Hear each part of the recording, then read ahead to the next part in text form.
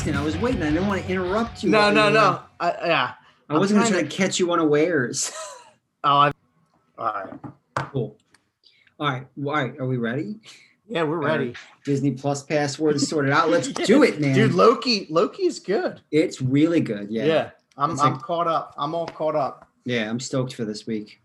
All right. Well, welcome to Something to Do, a podcast devoted exclusively to discussion and devotion of two of our favorite bands, Husker Du and The Replacements.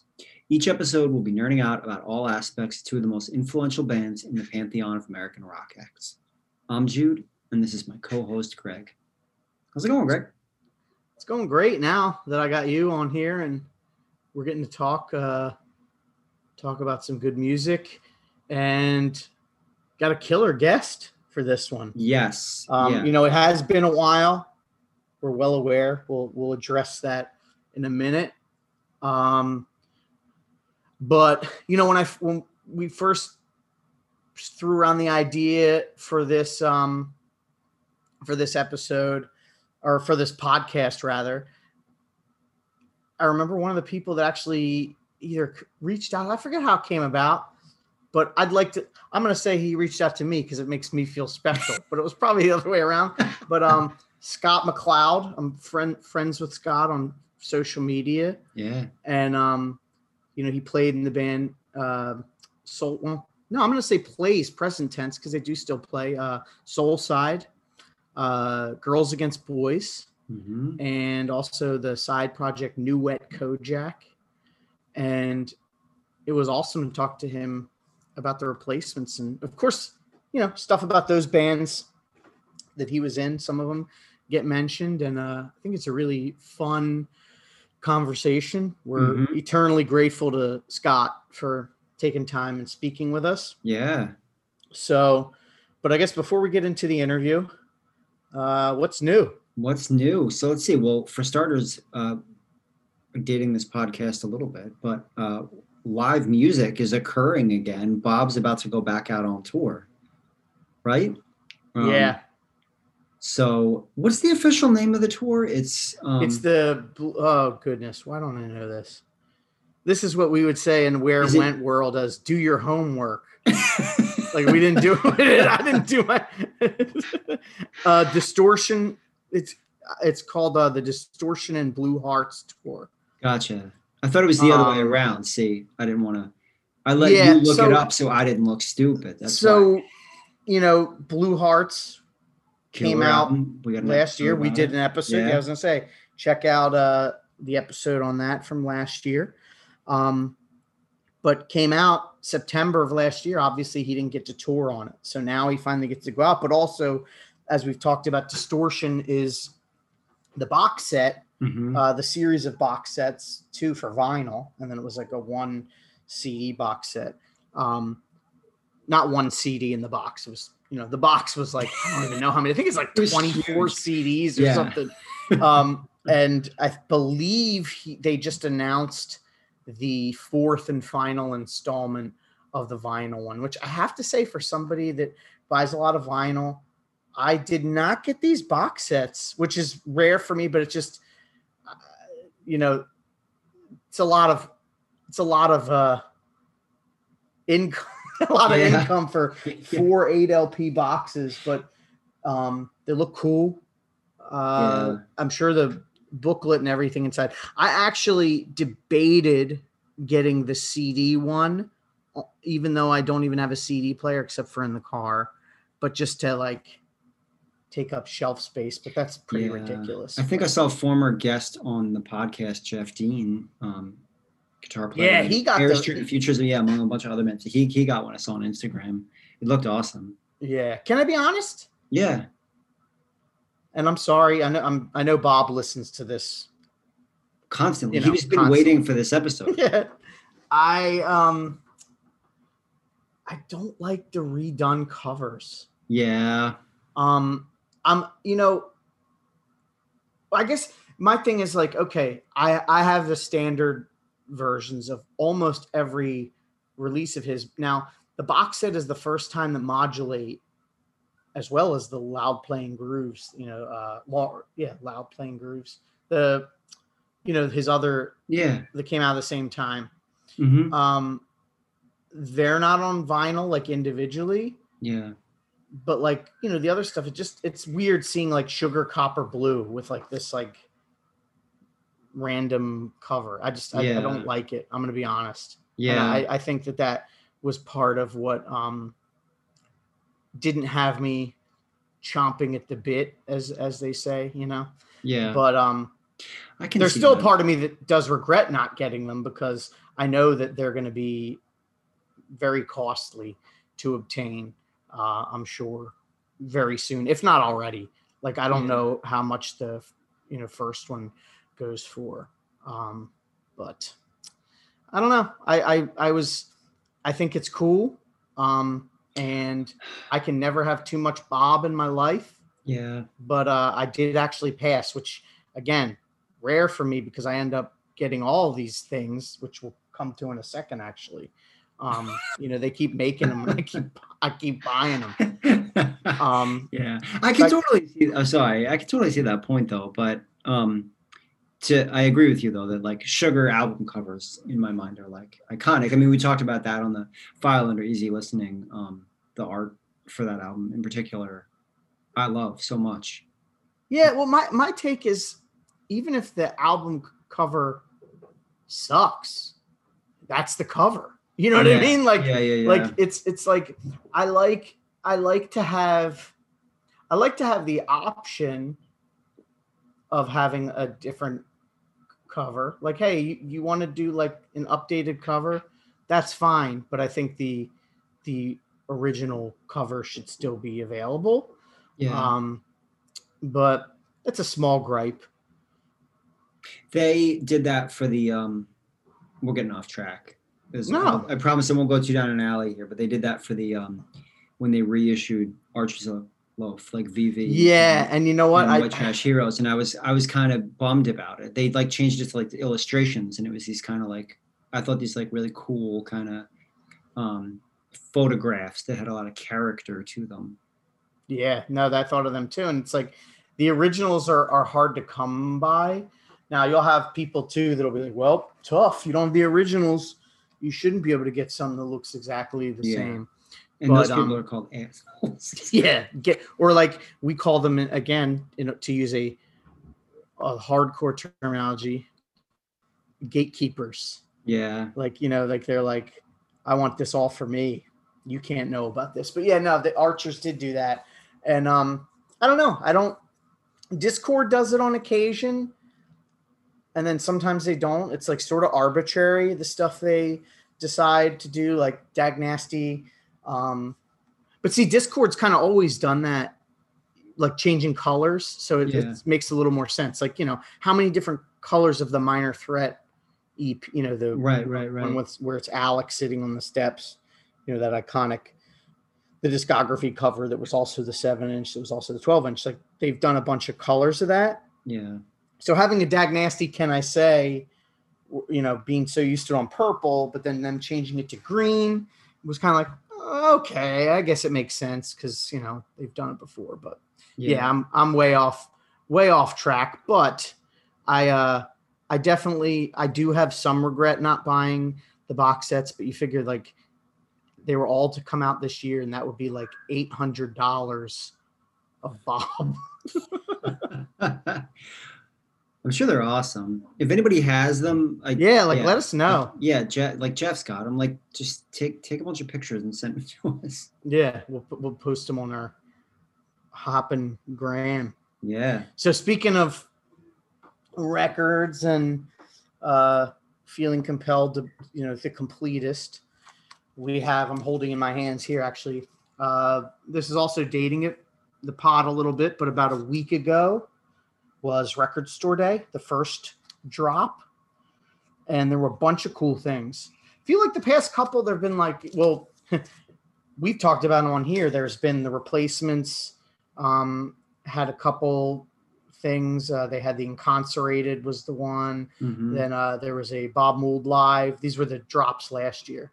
And this one is a new outtakes and alternates, Pleased to Meet Me. It's called The Pleasure's All Yours. The hype sticker on the front says rare outtakes and alternate versions from the Pleased to Meet Me sessions on vinyl for the first time. Includes Birthday Gal, Beer for Breakfast, alternate versions of Alex Chilton, Can't Hardly Wait, plus more. Limited edition of 10,000. So that is a lot, but I will say that a lot of times with these, like once they are gone, they're hard to find. Yeah. And then you end up having to pay double the price that you would have if you just pulled the trigger. So yeah, like my dear friend Javier says, the time to buy it is when you see it. So if you haven't gotten this, I would quickly look for it because in a couple months it's going to be hard to get. Yeah. And gosh, so there will be another record store day in July. The first one had a lot more stuff I was interested in for the drop. Yeah, what's dropping in July? But July, my number one want, this has nothing to do. Well, I could maybe Matt Pinfield it to be do it. It's your superpower, to be something to do worthy. Connect those dots. The 1993 major label debut by Seattle band Tad. All right. Inhaler will be on vinyl. Now that album was produced by Jay Mascis of Dinosaur Jr., who had a bunch of records on SST, which our beloved Huskers. There you go. On. So good connection. There you go. But yeah, Tad Inhaler. I'm psyched because it's hard to find a copy of that right now for under like $100. So yeah, that's awesome. Yeah, a friend of mine is in Portland, and he just found a copy of like original cover of 8-Way Santa, like at a thrift store there. That I think it was like $100 maybe. Yeah, that sounds about right. I definitely would like that one too at some point. Tad, great band. Yes, indeed. What else? Split Singles got a new record coming out. Jason Narducci's band, who plays bass in the Bob Mould band. I'm stoked about that one. I think they like was just recording a video or something like that. Yeah, did you see who's in the band? No. It's well, I don't want to speak out of school, but I know that Mike Mills from REM is in it. So that's already cool. And then but I believe Worcester's on drums. Good. Awesome. I'm checking now to see, but isn't that neat? You can just like look shit up real quick. Because I think he announced it.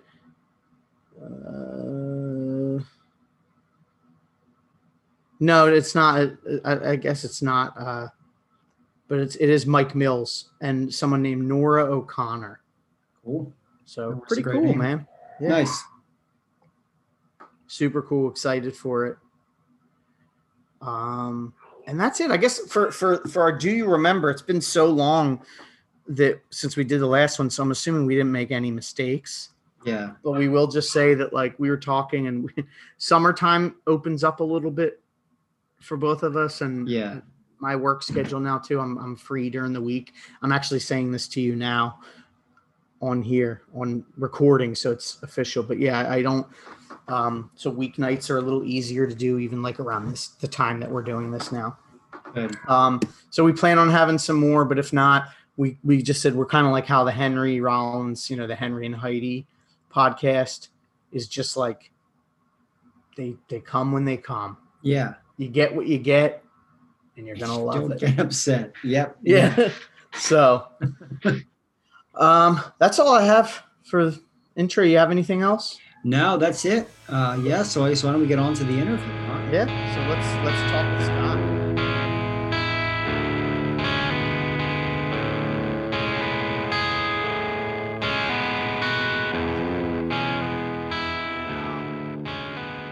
So it's like it goes full circle. Right. Cool. Interesting. That's interesting. Yeah. Right. I knew that. I've heard that name from somewhere. New Rising Suns. That was also like a 90s. Was it a 90s thing or? Yeah. They did.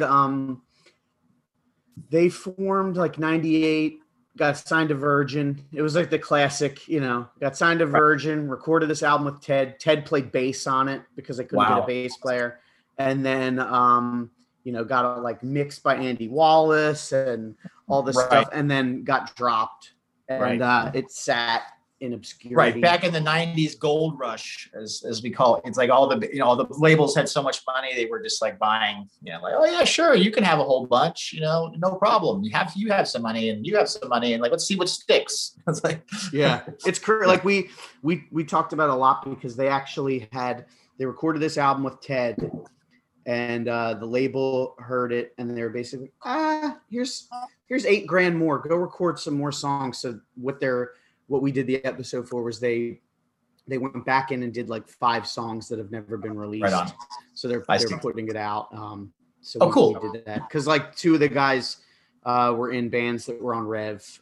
Drew, the drummer, was in that band Into Another. I don't know if you remember them. I do remember them. Yeah.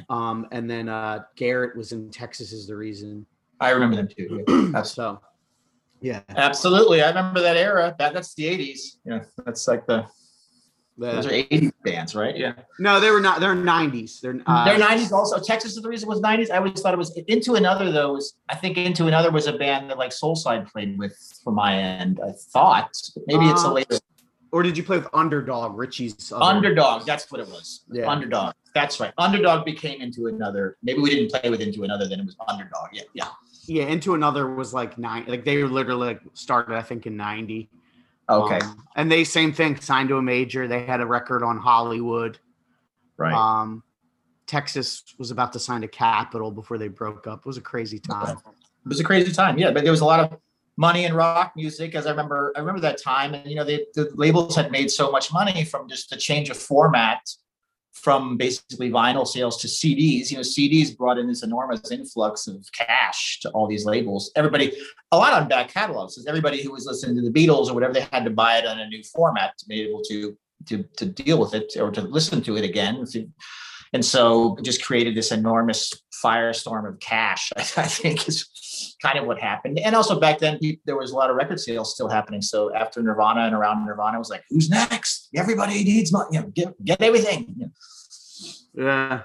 Yeah. And like, I was thinking too, like, you guys were on DGC. Because I had in my car, I had that DGC rarities comp. And I was like, if they did a volume 2, there would have been like probably Girls Against Boys, Jawbreaker. We had a couple. That's right. Jawbreaker was on DGC too. Yeah. And then we were on DGC, but then it folded. Like DGC basically folded it back into Universal. I think it was a few months after our record came out. So it was pretty terrible timing, but there was a lot of weird things happening at that moment. But what was your experience? Oh, go ahead. I was going to say, what was your experience like on DGC? You were kind of getting into that, I guess. It was like, actually it was, we were on Touch and Go when we started I think the first Touch and Go record is 93 and stuff. So when all this stuff started happening around, these labels coming around, we were not really that interested in anything because we loved being on Touch and Go. So it was like, we didn't really entertain. We talked, people wanted to meet us. We talked to like Atlantic, a couple of places, but we were like, well, we're on this for a while. And in a strange way, that kind of like the fact that we were reluctant to do things, by the time the Cruise Yourself came out, the second record in 94, then things started to get really crazy. People were following us everywhere and trying to sign us and things like that. But we had a 3-record contract, the deal, the handshake deal with Corey and Touch and Go. We were going to do that. So we told labels, look, we might be interested, but we got a whole other record to do. So if that's one of the stipulating points. And yeah, in the end, we kind of thought we did sign it after we signed, actually. Then the third Touch and Go record, House of Judas B, came out in 96. And we actually around the same time had signed to Geffen already. They had to wait another year or more until the other record came out. But I mean, otherwise as a relationship, we didn't have a bad relationship with them per se. I mean, we were, as a band, sort of into a weird place, and we sort of, Freakonica, the record we did, we didn't expect it would be like the only record we could do for DGC, but basically by the time that record came out in 98, it was, like I said, a few months later that they were like gone. Like there was no all the people that we had signed up to work with were gone. Like the whole thing was just gutted. It's like the age-old thing too that happens, sadly. Like you hear about it. I mean, yeah, you sign up to work with a bunch of people, and we had we thought about it long and hard. And we weren't, we're not. I shouldn't say weren't. We still play and stuff, but we're not. We weren't like a really mainstream sounding band, so we didn't have any like false ideas about record sales and stuff. We thought, well, maybe we should try this, or otherwise we might regret it. We would never try it or something. And so we did that. And then unfortunately we never had a chance to go back and like make more records and see what would have happened. So that was like the end of that. Then you got to be with Jade Tree. Right. Tim. Then when we finally did, what happened to us was also the traditional story. We basically were, once the Universal merger happened, that's what they called it. It was like basically Geffen folded into the thing and wasn't there for a while. And so we were kind of basically going to be shoved over to Interscope, I think. But we were in the position like you're kind of talking about with New Rising Suns. It was like, unlike the 3-record firm contract we had with Geffen, this was back into like a demo situation. It was like sort of like, yeah, that label's not there anymore. So maybe we'll put you on this label, but keep recording songs for demos. Yeah, that's like what happened to them. And I actually asked, I was like, do you think did you think about shopping the record to indie labels and stuff? And they were like, they said getting dropped took so much wind out of their sails that they were just like, we're done. Yeah. So they never.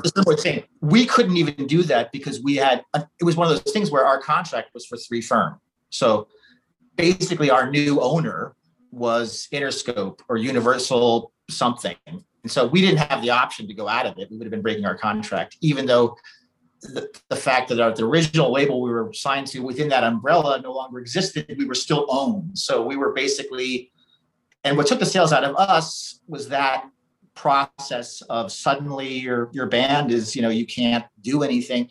Frustrations start to mount between us. We're a band, we get along really well still to this day. But at that time, there's all these frustrations about what we should do. Like, should we insist? Should we sue them? Should we get out of the contract? Like, what do we do? How many songs? How many times should we try the demo thing? What do we do? And then it starts to be not fun to make music anymore. So it sounds like, I know we for Where It Went, we did an episode where we talked to the guys in Quicksand.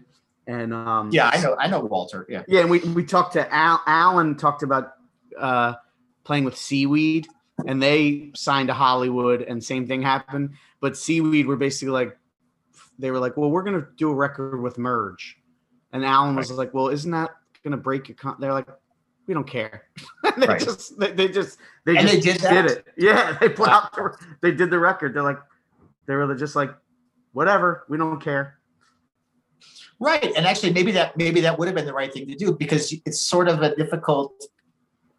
I mean, I think that bands are like, especially, and even our band, we were really comfortable in the touch and go situation of how things work, and you make a record, and even just the way the music sounded and stuff. Like, even honestly, with the bigger budget of Geffen and stuff that we had for the Freakonica record, it actually, in our case, it was sort of didn't really serve us that well to have all this time suddenly. It was actually better for us. A lot of the limitations of independent record release and stuff was actually suitable to our music. The concept of, you go to a studio, you have 5 days, that's the budget, done. Whatever you're done with in those 5 days, that's your record. Instead of it being like, actually, if you're not done, you can think about it forever and ever and ever and ever.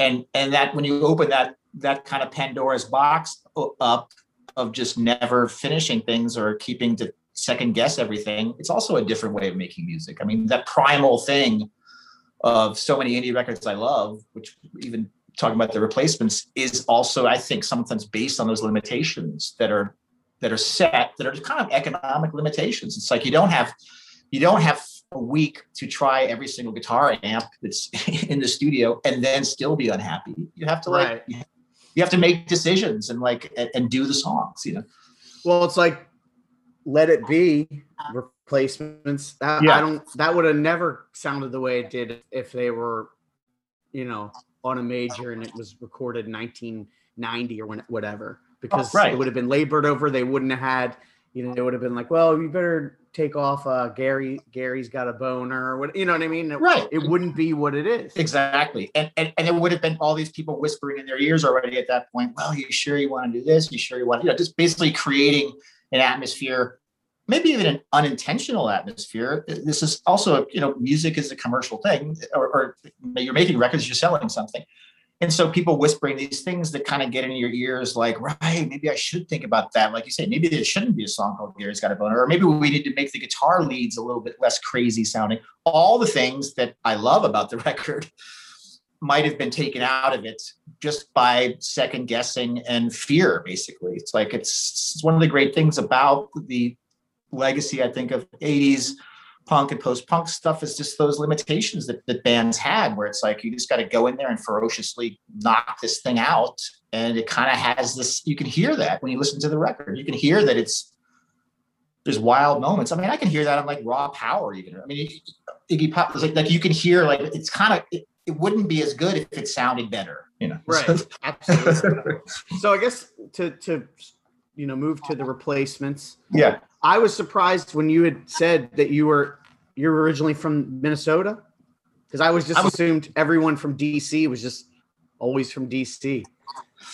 Yeah, I was born in Minnesota. It's kind of funny. I was born in Minnesota in Rochester, so I think that's right outside St. Paul, or a little ways outside of St. Paul. Because on my father's side of the family, this McLeod people that came from the Scotland or whatever, that's where they settled in or whatever. And so that's where my grandfather lived, and my dad grew up there. But when I was 3 years old or so, the family moved to Washington, D.C. But throughout the time since I started getting into punk and indie stuff in the 80s, I learned that, like, from good friends like Julie Penebianco, who worked at Capitol, and lots of other people, like, people were telling me, like, when you're born in Minnesota, you're a Minnesoter. So you're still part of us or something. So I always had this like affinity with Minnesota, and also those things as a kid. Like, I love the Minnesota Vikings and stuff like that because I was born in Minnesota. It's these little, and so also early on, I kind of got attached to the Twin Cities bands from there and listening to them in the same kind of way of interest. And also it was a great amount of music came out of there. I mean, even starting with, I was thinking about this before our interview, even with like movies like Purple Rain and stuff like that. I mean, I saw Purple Rain in '85, and like this was also mythologizing sort of Minneapolis. And I was like, I kind of felt some identity to that, even though I've only lived there as a very little kid. So yeah, because like you figure Minnesota, you had what, Dylan, Prince, like there's a rich history of music. So I guess how did you, like, where did you come in real time on the Replacements catalog? Like, did you learn about them pretty early on, or?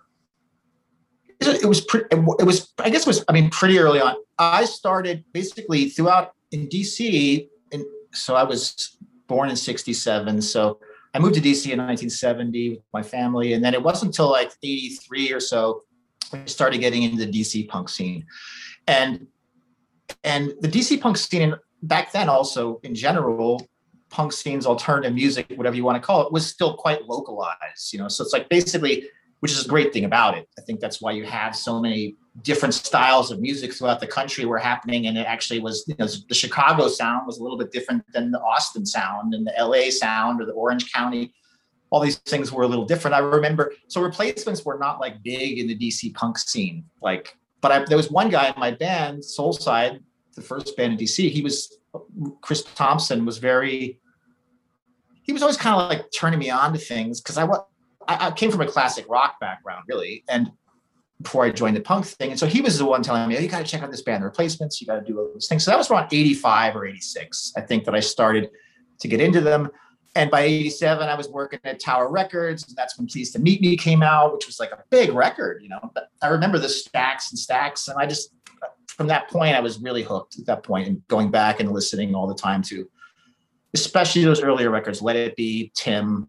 I mean, those were constant plays for me. And in our bands, when we would travel on the road, we'd be listening to that. Those records would be in the circuits of Soulside's like listening cassettes, in the van, stuff like that. So I guess I don't know if is that early, 85? Probably not early. I mean, it's early. All of it's early to me because they were done. They were done by the time, but I mean, I was born in 81. So, sorry, right. Ma was, brand new when I was born. Right. I always found it interesting, like DC, because you're right. I never really hear too much, you kind of hear with DC, like they're always like, listen to the Ruts and the Damned. Like there was like, that's the DC, but did you find it interesting when what about when Brian Baker played with Tommy for a little bit? Did that kind of trip you out a bit? Which band was that? He did oh my gosh, why is it? So was that Junkyard? No, what's Tommy's, what was Bash and Pop? He played in like Bash and Pop. I forgot that he played in Bash and Pop. No, it's funny. Tommy's the only replacement I've ever met. And I met him through lots of other friends. I met him in LA. It's been a while, but like he was playing in Guns N' Roses. Richard Fortus from Guns N' Roses is a good friend of mine going back to the New York days. And Richard played in Love Spit Love with Richard Butler and the Psychedelic Furs guys. And so I've met Tommy and stuff before, but yeah, I think that in DC, it was like any local scene, it was like the younger, we were like, I was 17 or so, but the other like Ian MacKaye and everybody else, they're not that much older. It's like one high school generation, let's say older, but it was back then. I think those local scenes were so powerful. You were so connected to it right away that really your own local scene was way more important than anything else. I mean, I remember going to like see Rites of Spring support, I forget what kind of bands, like sort of Green on Red or whatever, just some bands from Georgia. And, there'd be like, the club would be packed for Rites of Spring and everybody would leave. I mean, literally there'd be like 5 people for the national headliner. That's how powerful the local scene was and stuff. So Replacements, didn't fit into that at that time. And so, yeah, it came a little bit later, I guess. And so we weren't, and also with Soulside, we weren't making music like Replacements or anything. I think what turned me on to Replacements was more like, it was something in between the classic rock I'd grown up with and alternative music. So it was somewhere straddling that line.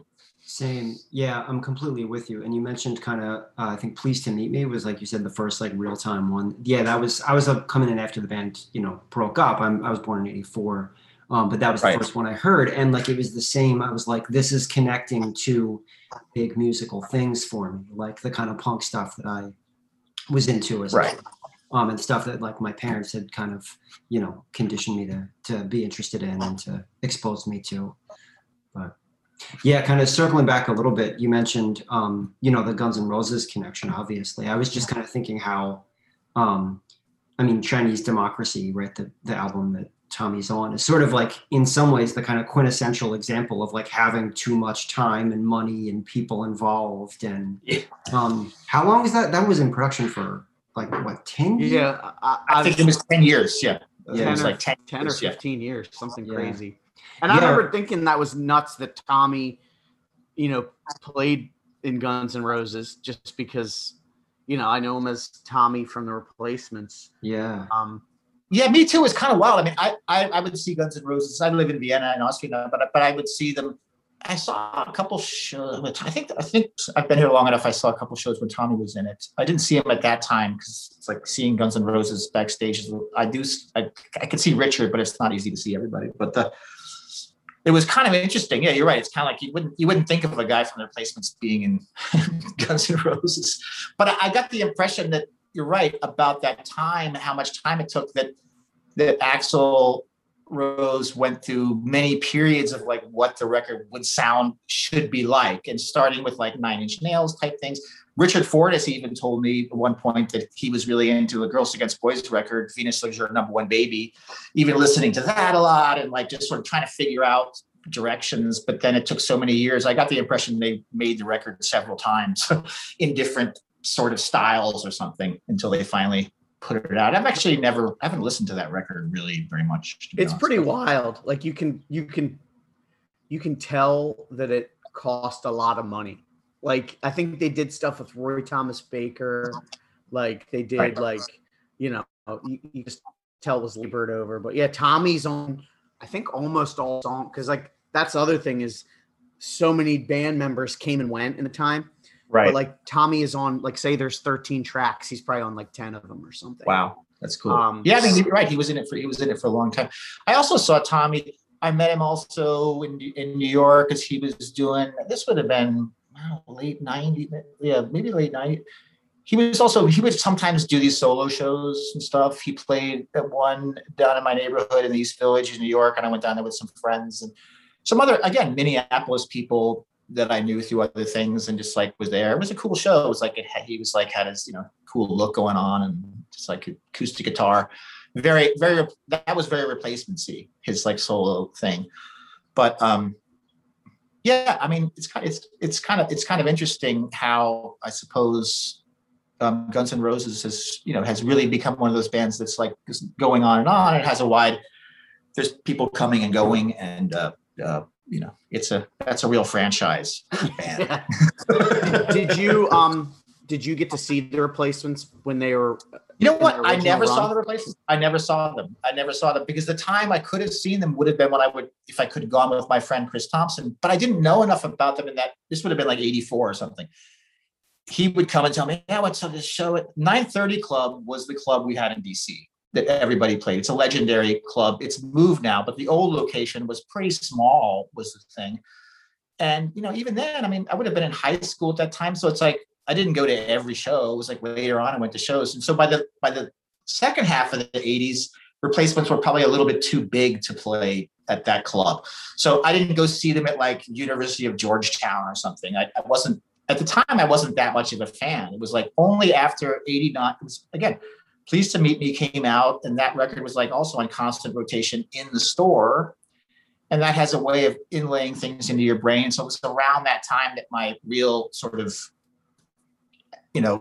interest in the band coalesced sort of. And then even though I love Pleased to Meet Me, the records that took me over around that time even more so were those earlier ones. Like, especially, I think I was posting like about a few, I don't do that much social media, but I was talking about Let It Be, and just like, because I was doing during the pandemic a few covers on acoustic just for fun. And yeah, I was gonna say they were cool. And I was like basically listening. I thought I should do a Replacements one, and I was listening to Pleased to Meet Me, and I was like, damn, I mean, every song on this record is so awesome. I mean, I can't pick one. It's just, I felt like I wanted to do the whole record. I mean, I wanted to like go to a studio just for me, just because it's like I love every song on it. I mean, it's an amazing record. It is, because I know I've been there with bands too, where like you get into it, and coming from, especially I'm thinking the DC punk scene. Like I always think about how my first show was Fugazi. So wow, okay. I was also kind of spoiled, because it's like, you see this incredible band, they're like your favorite band, they're still one of my favorite bands, and I paid $5. So like to right. me, like I'd see shows that were like $12 or whatever, and I'd be like, right. nah, that's too much. So I think of all the stuff that I missed that I could have seen, like, like Radiohead playing, OK Computer was probably like $15, and I didn't go, or whatever. Because, you get so used to seeing bands in these small places. Like I didn't go to a big rock concert until I'd been going to shows for like 4 years. Right. You know what I mean? So it was like foreign, like some people it's like, oh yeah, I saw, Aerosmith at this giant arena. And then I discovered punk, and I was going to the small shows. Like I thought all shows were like that, Right.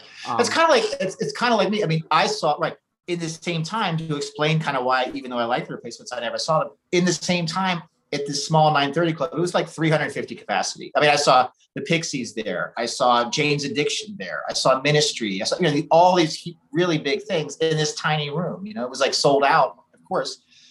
But within that, and you're still in high school, you don't go to every single show. I mean, not unless you're sneaking out.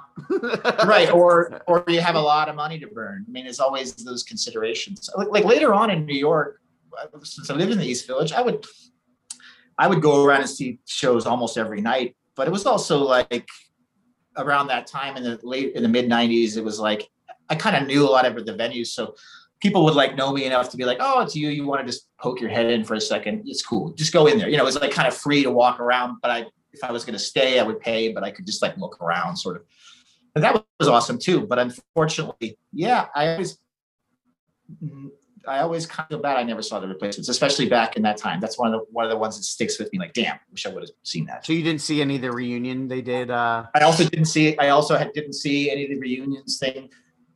And also, I think I'm a little bit disadvantaged from living in Europe for so long, because I think that they did stuff like Riot Fest and things I heard and stuff, but I'm not in the States, so those kind of things are not an option for me.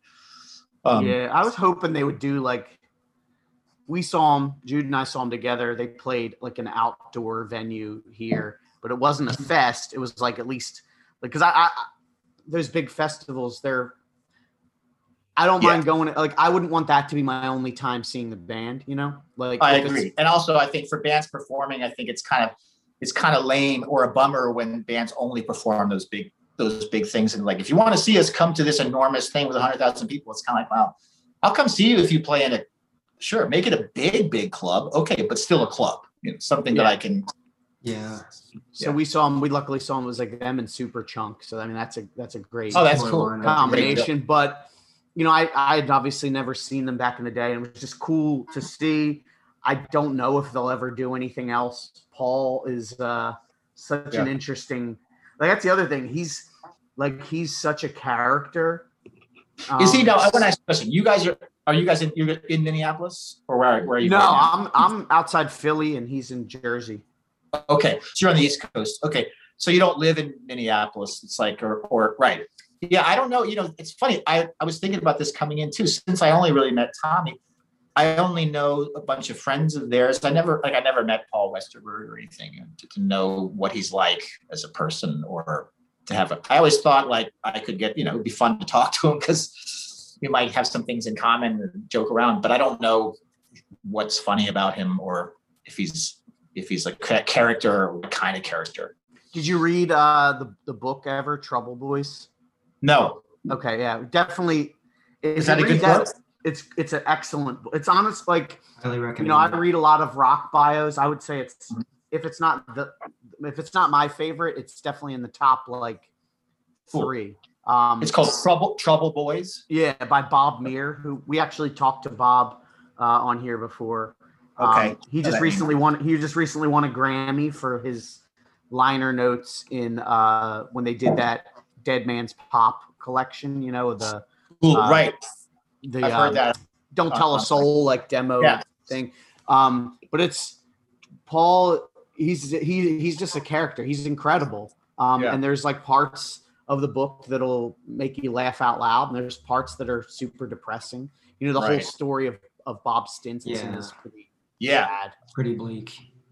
Yeah, absolutely right. Yeah.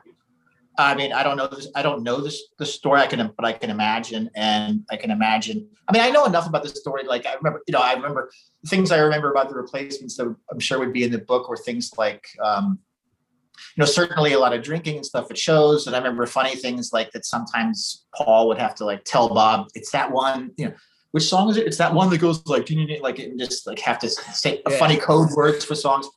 And also the kind of legendary Saturday Night Live performance that was like totally bizarre or something. I think I looked at that and it didn't seem that bad to me or anything. But I suppose back in that time or something, it seemed like a blown opportunity. I don't know why it was sort of known as sort of a kind of messed up moment. But I'd love to read that. I also like reading rock bios. I recently read one, a great one about Lou Reed. Lots of other ones. Yeah, it's very well written, and like, I think you'll enjoy if you like the band. You'll learn a lot, and like he goes into detail about all the records and the songs, and you know their experience of signing. You know, because they signed, and it's kind of crazy to think that they did 4 albums for a major, right? And also like, in quick succession, because back then it was fast. It wasn't like 3 or 4 years between albums back then. It was like every year you did an album, more or less. And they did. It was almost like the label back then gave them chances. Like, okay, this one didn't do well. We'll get them on the next one. Where it seemed like by the time of the 90s, like you were talking about, it was like if you weren't, Nevermind or Green Day Dookie, like that done. Was it. You were done. You're done. Yeah. Or like think about someone like Leonard Cohen, or in our case too, I think was kind of the thing where at DG they had Sonic Youth, so they were like, Sonic Youth's band will sell millions and millions of records. So it's kind of like, well, we don't really need 5 Sonic. We don't really need 5 Sonic Youth type bands that appeal to a smaller niche market. Like, they're in the business of hits. But you're right. I wish it would have been that time. I mean, artists like Leonard Cohen or so many others, I've read their bios, and it's like, it's amazing how they keep getting to do records over and over again until it finally clicks. It's like pretty great time, I think, if you want to develop. It's kind of hard to like have one shot and then like, that's it, you're done. Not only are you done, by the time you get out of the ringer of it, you just feel psychologically destroyed. So it takes a long time if you want to even restart again something. You're kind of like, just like, that's it. I'm, forget it. It's like, I don't want to deal with this crap anymore. So a little off topic, but so you did the one record for Geffen. Where do you rank that? Like in the pantheon of Girls Against Boys? Like, do you think because that was the one. For me, I saw you guys on that tour. And that was, again, I was in high school, so it was like, couldn't go to every show, but I think it was like, I'd heard the name, like this is where the major label, I guess, worked, because I knew the name, I knew Fugazi and I knew everything. And then when the album came out, this is back in the CD era, and Best Buy, I think, had like the circulars, and it was like, Girls Against Boys new album comes out this week and it's $7.99. So I was like, cool, I'll try that. And I really enjoyed Freakonica, but I do remember people, of course it was the 90s. So it was like when a band signed, you'd have those people that no matter how good the record was, like they'd be like, oh no, I'm not into this. I mean, I can't tell you how many people say that, like the Shudder to Think Pony Express record that they don't like. And I'm like, you're fucking crazy.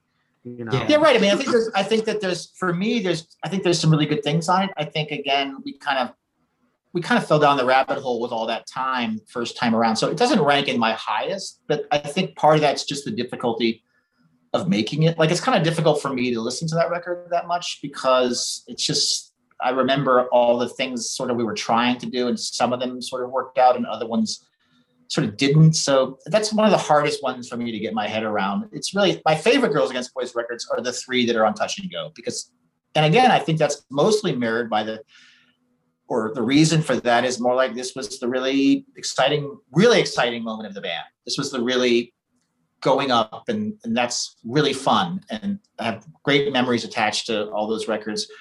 And then there's other ones that are more stressful and surrounded by a bit more problems, or just, they're more difficult to listen to. And for me, I think there's good. You guys still do stuff, right? Like I saw, in fact, I was at the store. You did an EP semi recently, right? In 2014 or something. And actually they're going to, Touch and Go is going to reissue soon this year, House of GVSB 25-year reissue. It's going to be double vinyl. So the second disc is basically a culmination of all of our singles and a lot of B-sides and a lot of comp tracks that we did all together on one record. It's going to come out on Touch and Go. And I love that record. And we're actually right now even like playing around with some songs, I mean, as we do sometimes, and we might do something more, because we're going to play some shows starting in February next year. Nice. Yeah. Cause, and the Soul Side did that 7-inch. Right. Gosh, now it was like and I thought that stuff was great. We talked about that. So much fun. Yeah. I had a great time. It's kind of, I think that actually it's kind of interesting. I think that the vinyl, I was talking to Corey from Touch and Go and different things, like the vinyl world's kind of come back for some of these things. So in fact, a lot of the labels like Discord and Touch and Go are having a really hard time actually printing vinyl to demand, because it's of course much smaller than the 90s or something, but it's like people want these things again. And it's kind of like, I think a lot of bands with think about, well, you know what, we have fun doing it. So maybe there's a second chapter here to have just to enjoy making music. I mean, and I take that really seriously, the idea of making music. I want to do something that's going to be good and stuff. I want to, like, it's important that it's I take it quite seriously. I don't want to do something if it's not going to be up to par from stuff we've done before. So these are things that we just talk about, but it's kind of fun that there's, and I think also the internet has still provided this sort of window to people being interested in these sort of bands that really weren't that popular, like ourselves back in the day, and even probably Fuel's bands that, like, Replacements was genuinely popular. I mean, they were a big band, it seemed to me, working at Tower in the late 80s. They were like one of the biggest indie sounding bands or whatever. But probably the internet helps them too. I would imagine the catalog and things, like, younger people are listening to it, like, which is cool. Yeah, and like you said, vinyl. Now it's like I'm too in the process. I had CDs, and now It's like, instead of doing now it's like I got rid of CDs and I have vinyl. So I'm actually glad to hear about the Girls Against Boys reissue. I was looking on Discogs a couple months ago and adding stuff to my want list because I was like, oh, I would love these Girls Against Boys records on vinyl. Yeah. So I don't know did they reissue the first two Touch and Go ones already? They reissued they reissued Venus Luxury #1 maybe, but we were just talking about that too. It's actually hard to find some for some reason. One of the guys in the band was saying that. That was also a while ago, and that was probably about 10 years ago or something. So that was before this new vinyl thing even kind of hyped up and stuff. So they got to do all three. I think that you should be able to get that one somewhere, but you're right. Some of them are kind of expensive, or some of them are just hard to find and they're not expensive. I don't think Cruise Yourself was redone, but maybe they all will be eventually. I mean, I'm really excited about the House of GVSB one, especially about the second disc, especially about this. It's remastered by Bob Weston from Shellac and stuff. So it's sounding really, really great. And the B-sides are it's kind of cool to hear as a collection, all together and stuff. Not to be plugging my band. That's why yeah. We're fans. And like I told you when we chat on Facebook, like by the time this comes out, the End on End episode on Trigger, Soulside Trigger, will be out, which Brian asked me to co-host because Jeff couldn't make it. So that was cool. That was fun. I think he talked to you, I know, on the first record, right? Right. And actually, I was just talking. We have like a bi-weekly Zoom between me and the guys in the band, and actually Johnny, Alexis, and Bobby, all from Soulside, all appear on that episode. Yeah. I think they were taped at different times. That's really funny. That's cool. You're the co-host on that. Because I like that podcast too. I was listening to the Fire Party episode and I really, really enjoyed it.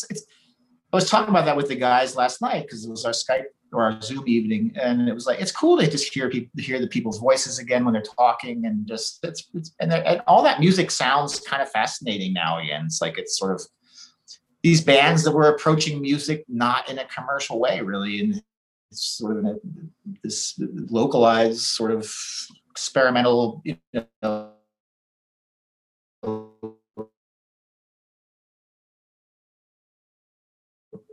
music with limitation, are just not professional musicians. Right. I mean, it's like there's some things that the professional musician can't do because they just can't dumb themselves down that much. It's like they're just like, I can't do that because that doesn't make any sense to me. But it's like, well, but you're not hearing it the same way, and the professional music can also be tiresome to listen to. Sometimes it's not fresh. It's like yeah. And coming from DC, I mean, and especially that End on End pod had me kind of revisit all that stuff. Yeah. Because that was my entry into punk and hardcore, was Discord. Cool. Discord, right. And like SST, right? Because of like Husker Du, which is another, and Black Flag and all that. But Discord, it's kind of crazy to see like the evolution, and that's what I liked about doing the pod on Revelation too. Is like they started off by putting out New York hardcore stuff, and then it went to all the post-hardcore, post-punk and stuff. And it's nuts to think of what an influence Discord had on like even on popular music, if you think about it, like, you know, emo came from Rites of Spring and Embrace. And then you have like, you know, to see these like bands that are on MTV, they call themselves emo. And then you'd read the interviews and they'd say that they're fans of, you know, the stuff that when you're a kid, you're just thinking like, oh, Rites of Spring's a great band. They're just a local band.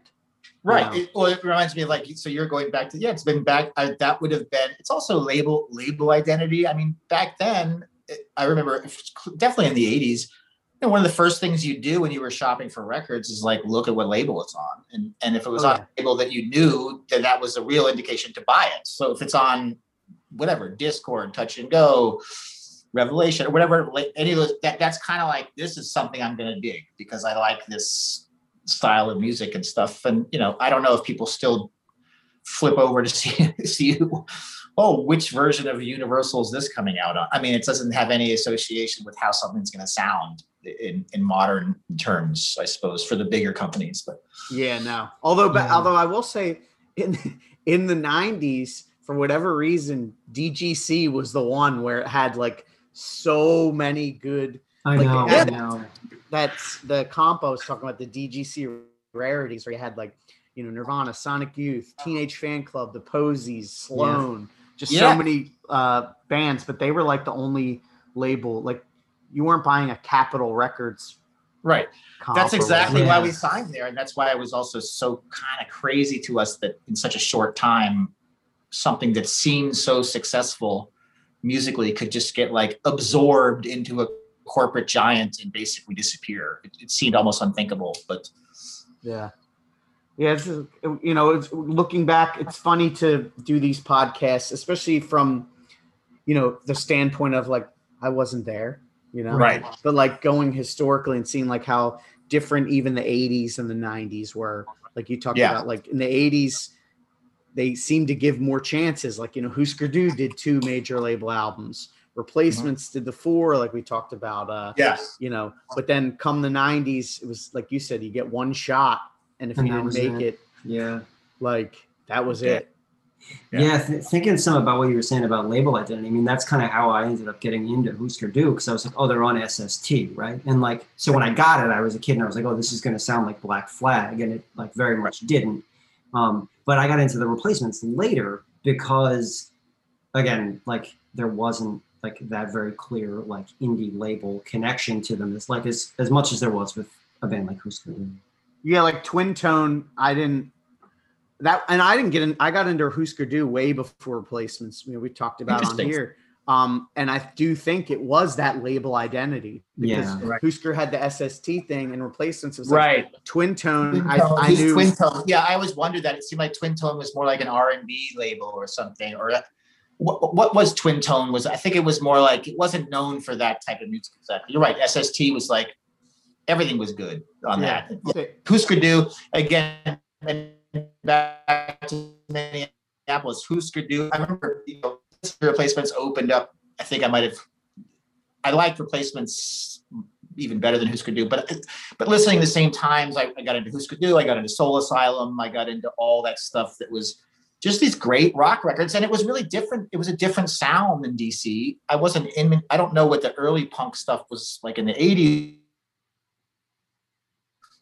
Where those bands went was sort of, I thought, interesting in how different it was in the DC scene, number one. Number two, and I'm sure I'm not the only one to say this, I really feel like Replacements and stuff, even especially like with Nevermind and stuff, really, that Minneapolis scene affected it was like pre-grunge, you know. It was like the grunge thing came in Seattle a little later, and there's clear lines in there somewhere of like this sort of, But it's funny because I saw this interview with Kurt Cobain, and it was one of the last ones he did, probably around In Utero. It's on YouTube, and they asked him, you know, they said, hey, we're doing a documentary or like a special or something on the Replacements. Like, are you a fan? And he was like, I never really got into them. He's like, them, Soul Asylum, like that whole thing. But it's funny because I always thought they owe so much to that. Like now, Green Day, on the other hand, like Billy Joe has said, like Replacements and Husker Du was like his that the Minneapolis thing was his big thing. Like everybody kind of thinks like, oh, Green Day, they're pop punk, so they Descendants and this and that. And he's like, no, it was all that Minneapolis stuff. But yeah, that's really interesting. Oh, I remember I've seen, like, of course, also I can't remember what's on the list, but like, of course, because Kurt Cobain's so legendary, I've seen like, the list where he made his favorite bands lists in his notebooks and things. I forget what's on there, but like Black Flags. I mean, it's kind of like there's a DC component, but I'm surprised that's, yeah. I mean, I wonder about that, because I feel like there's a lot of similarities between, maybe not Nirvana if he wasn't a fan, but of the grunge thing. I mean, I don't think of Replacements as a grunge band, quote unquote, but I feel like there's a lot of things that came from that scene that sort of then definitely inspired the grunge thing with this. Even the way they dress, like if you look at the Let It Be, even the way they dress, cover right? Like this, like, the kind of, well, back then it was also, in the 80s, everything, all the touring bands, we would like drive around, and one of the big things to do was record shop, of course, and thrift clothing shop. We would go to all the Goodwill stores, like in Minneapolis or Denver or Chicago. That was a big part of our day. We'd go sift through all the old used clothes looking for stuff. I mean, that whole fashion identity thing is pretty interesting. It's like you're buying these really ridiculous clothes, actually, that are like three sizes too big for you, whatever, you like something. It's a bizarre thing. But yeah, all those things kind of coalesced into the grunge thing, of course, which Nirvana was the band that everyone could really get. And I think, like those, in some ways, like the DC punk scene did not have a lot to do, in my mind, with like classic rock and type of stuff. I mean, like the Stones, Led Zeppelin, things like that. Whereas the grunge thing, it did touch that. Yeah, like Led Zeppelin, they had the Led Zeppelin. Right. There was this thing where that marriage of those things was fine there, but I think that there's a latent influence of Led Zeppelin, of course, or many, many other bands, even in the DC post-punk thing and sound, but it's not as forefront. It's not one of the reasons why so many of these bands, like classic rock stuff, bleeds through, is because I teach guitar now, and I've been teaching for 10 years or so.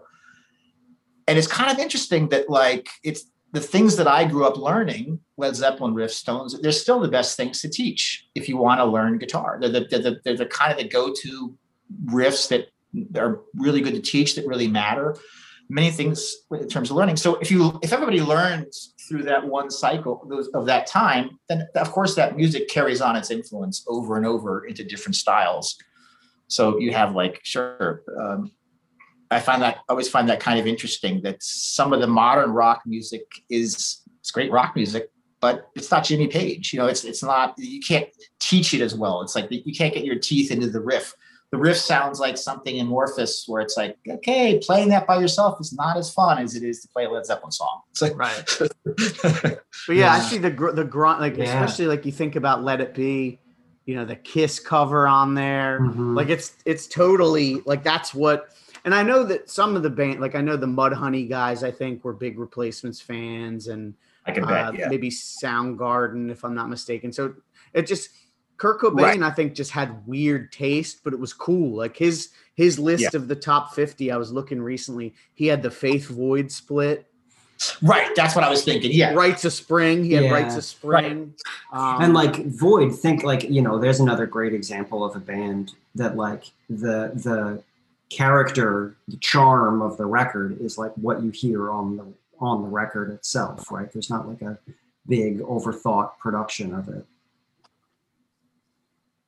Right, exactly. That's kind of what I mean. It's right. It's like you have this is a big topic in DC, and it's something that sticks with you sort of forever. Is the early days of recording, or like it's like with Discord and stuff, it was like really not even 5 days. It's like you'd go in for 1 day. I mean, it was like you make a record in 2 days. So even the concept of an overdub was like kind of like a glamorous idea. Like I remember doing overdubs for the Trigger album, the Soulside one, and Ian, who was producing that, was there. He was kind of, Scott, are you really sure you want to do an overdub? And I was like, actually, in this case, yeah, I do want to. I wanted to do just 1 or 2, whatever. But it was something that needed to be discussed, because the fact of doing an overdub was kind of like breaching into the world of sort of not professionalism, but like cheating kind of. It's kind of like it's supposed to be you perform the thing. I mean, I remember hearing that Minor Threat even famously like recorded with the singing live,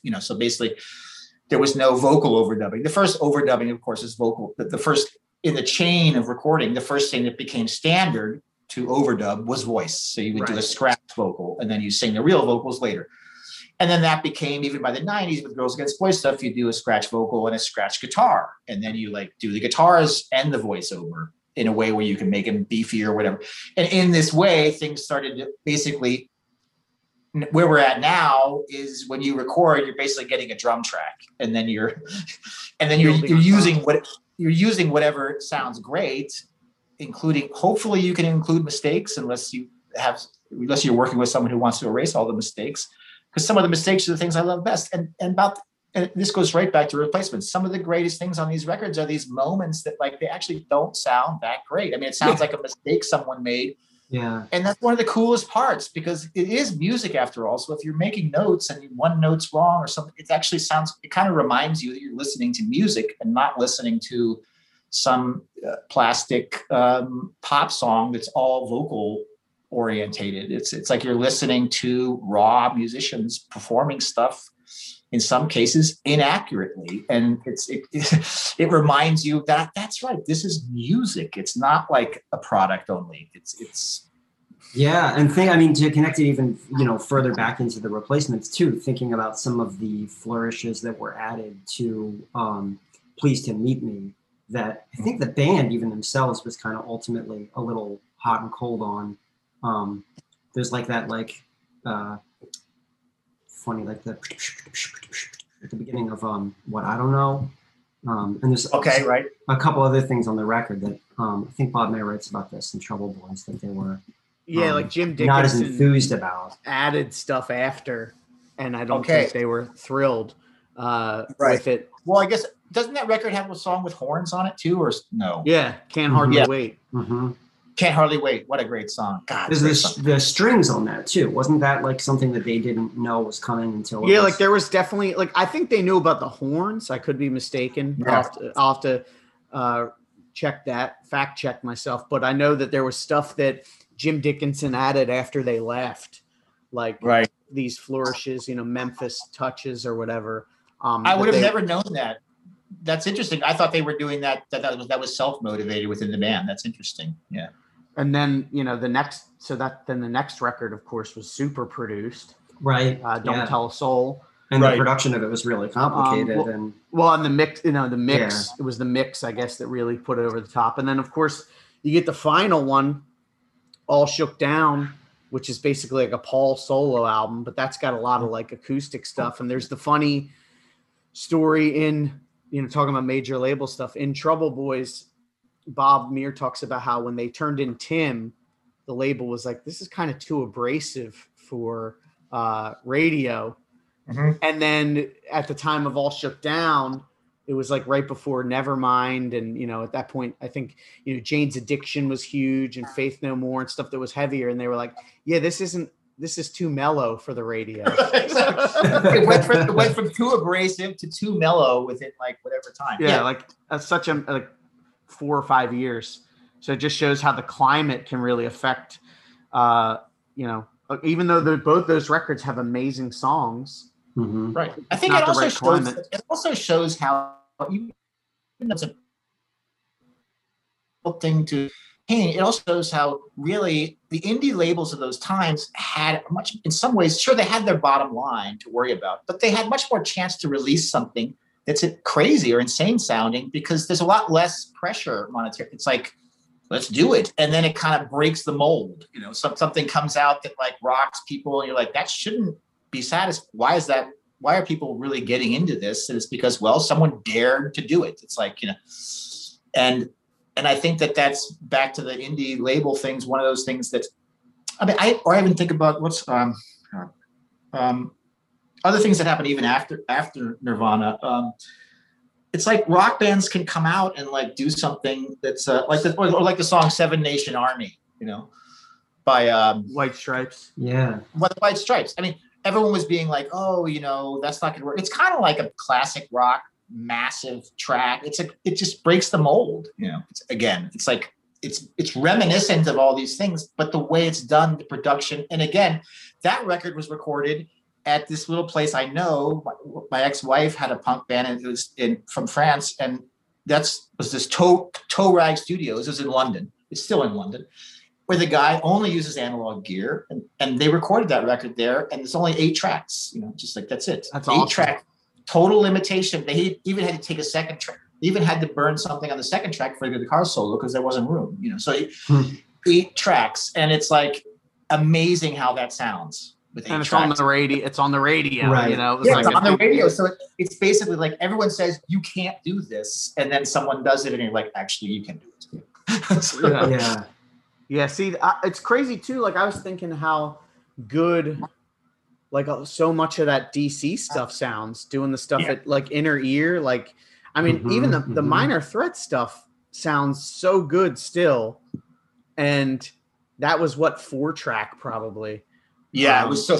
Don's Basement is legendary. I mean, in the beginning, it was like he was just like. It's also so interesting that relationship between Don and Ian and the Discord thing, because Don was not a punk guy. I mean, he was just like he was a triathlete. I mean, he was like a more like suburban guy, like, and just like his studio in the beginning, it was 4-track or maybe then 8-track or something. Always tape, and so again, those also the things about overdub weren't necessarily decisions that were based on like trying to be too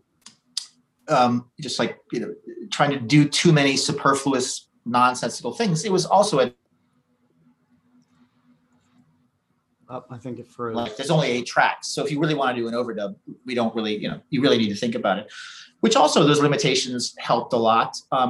You're right, because you don't like sit there, and even now everybody has, I have on my laptop like a studio that's like, I'm not even very good at it, but the things I have, Don would have never had, I can like multi-track 15 guitars and like add all just in my house, Yeah.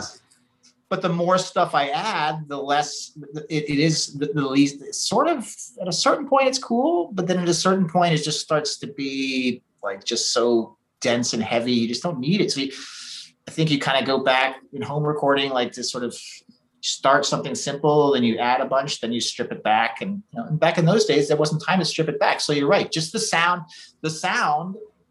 of like Don's studio in suburban DC, and even the Toe Rag one in London I was talking about, was like, it's a good mic placement on a guitar through an amp, and it's like it sounds amazing. Yeah, it's crazy. And like I said, it's crazy how much of the stuff, especially with Discord and Don, held up record. I mean, like I'm thinking about like the first Dag Nasty record, like that sounds massive, and like and it just was done like you said, like just probably 8 tracks or whatever, and it still sounds great to this day. And even Minor Threat, like when I listen to Minor Threat, you're so right. It's like I feel like it sounds like punk, but almost at a certain point nowadays the sound quality is so good, it sounds like performance art or something. I mean, it's basically like almost supersedes music because it's so streamlined and so definitively precise, and it's a whole other character of music that's not like this kind of like foggy, fucked up punk sounding recording. It's like kind of like pristine in that way. Hey guys, I'm running low on batteries, so we probably got to close it out pretty soon. No, that's fine. I was gonna say this. I guess we'll close. Placement. Do you have a favorite? What's your favorite album? I know we sort of touched on it. I feel like I could maybe guess, but do you have a favorite record and song? Yeah. Okay. My favorite record from Placements is still Let It Be, even though I like so many of the records, but that's the one from start to finish that I'm so down with and love every track. And I have too many favorite songs to mention, but I'll mention one favorite song, and because I like this, I think this also talks about the Replacements' personality a little bit, sort of also in line of what we've been talking about, is Favorite Thing. Like Favorite Thing is such a great song in my mind because it's like the construction of the song is very interesting.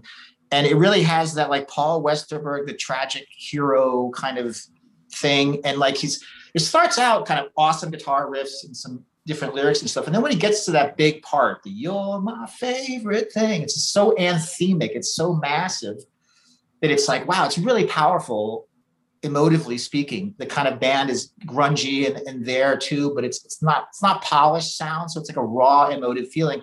And then it's typical of the Replacements at the very end, they have to put in the kind of addendum, like it's like this, "You're my favorite thing." At the end, it's like thing once in a while. They have to put in the kind of like dismissal of the pure romance thing, which I think is so Replacements, and so much of what's sort of, endearing about them as time goes on is like this sort of punk identity, but then also this like romantic kind of tragic hero thing, and this kind of finding this musical vision in that time and about it. It's so in all those songs, so all of them really. Yeah, and I love that the recording of "Let It Be," for the reasons we talked about, because it just sounds like four guys in a garage, and they just happen to record it. And from that first guitar on "I Will Dare," it's like, and that song, it's really, "I Will Dare" is a great song, and also so simple, so evocative, like just like punk rock, making music is a dare as well. And that song is kind of about meeting people, but they're also daring to be there in the studio and do this thing. So it's like a self-reflexive moment. And it's that record is super powerful. Yeah. Well, thank you so much for taking time out of thank you, day Scott, to speak with us, and we'll hopefully put this up in the next, I'll send you sure, the link and stuff. We'll put it up in the next week or so. Right on. You guys, it was really fun. Thanks a lot. Yeah. Thanks for writing, and I'm so happy I was able to do it. I haven't had a chance to talk about my love of Replacements before, so it's really been fun. Yeah, thank you. Awesome. Thank you, Scott. All right. Thanks a lot.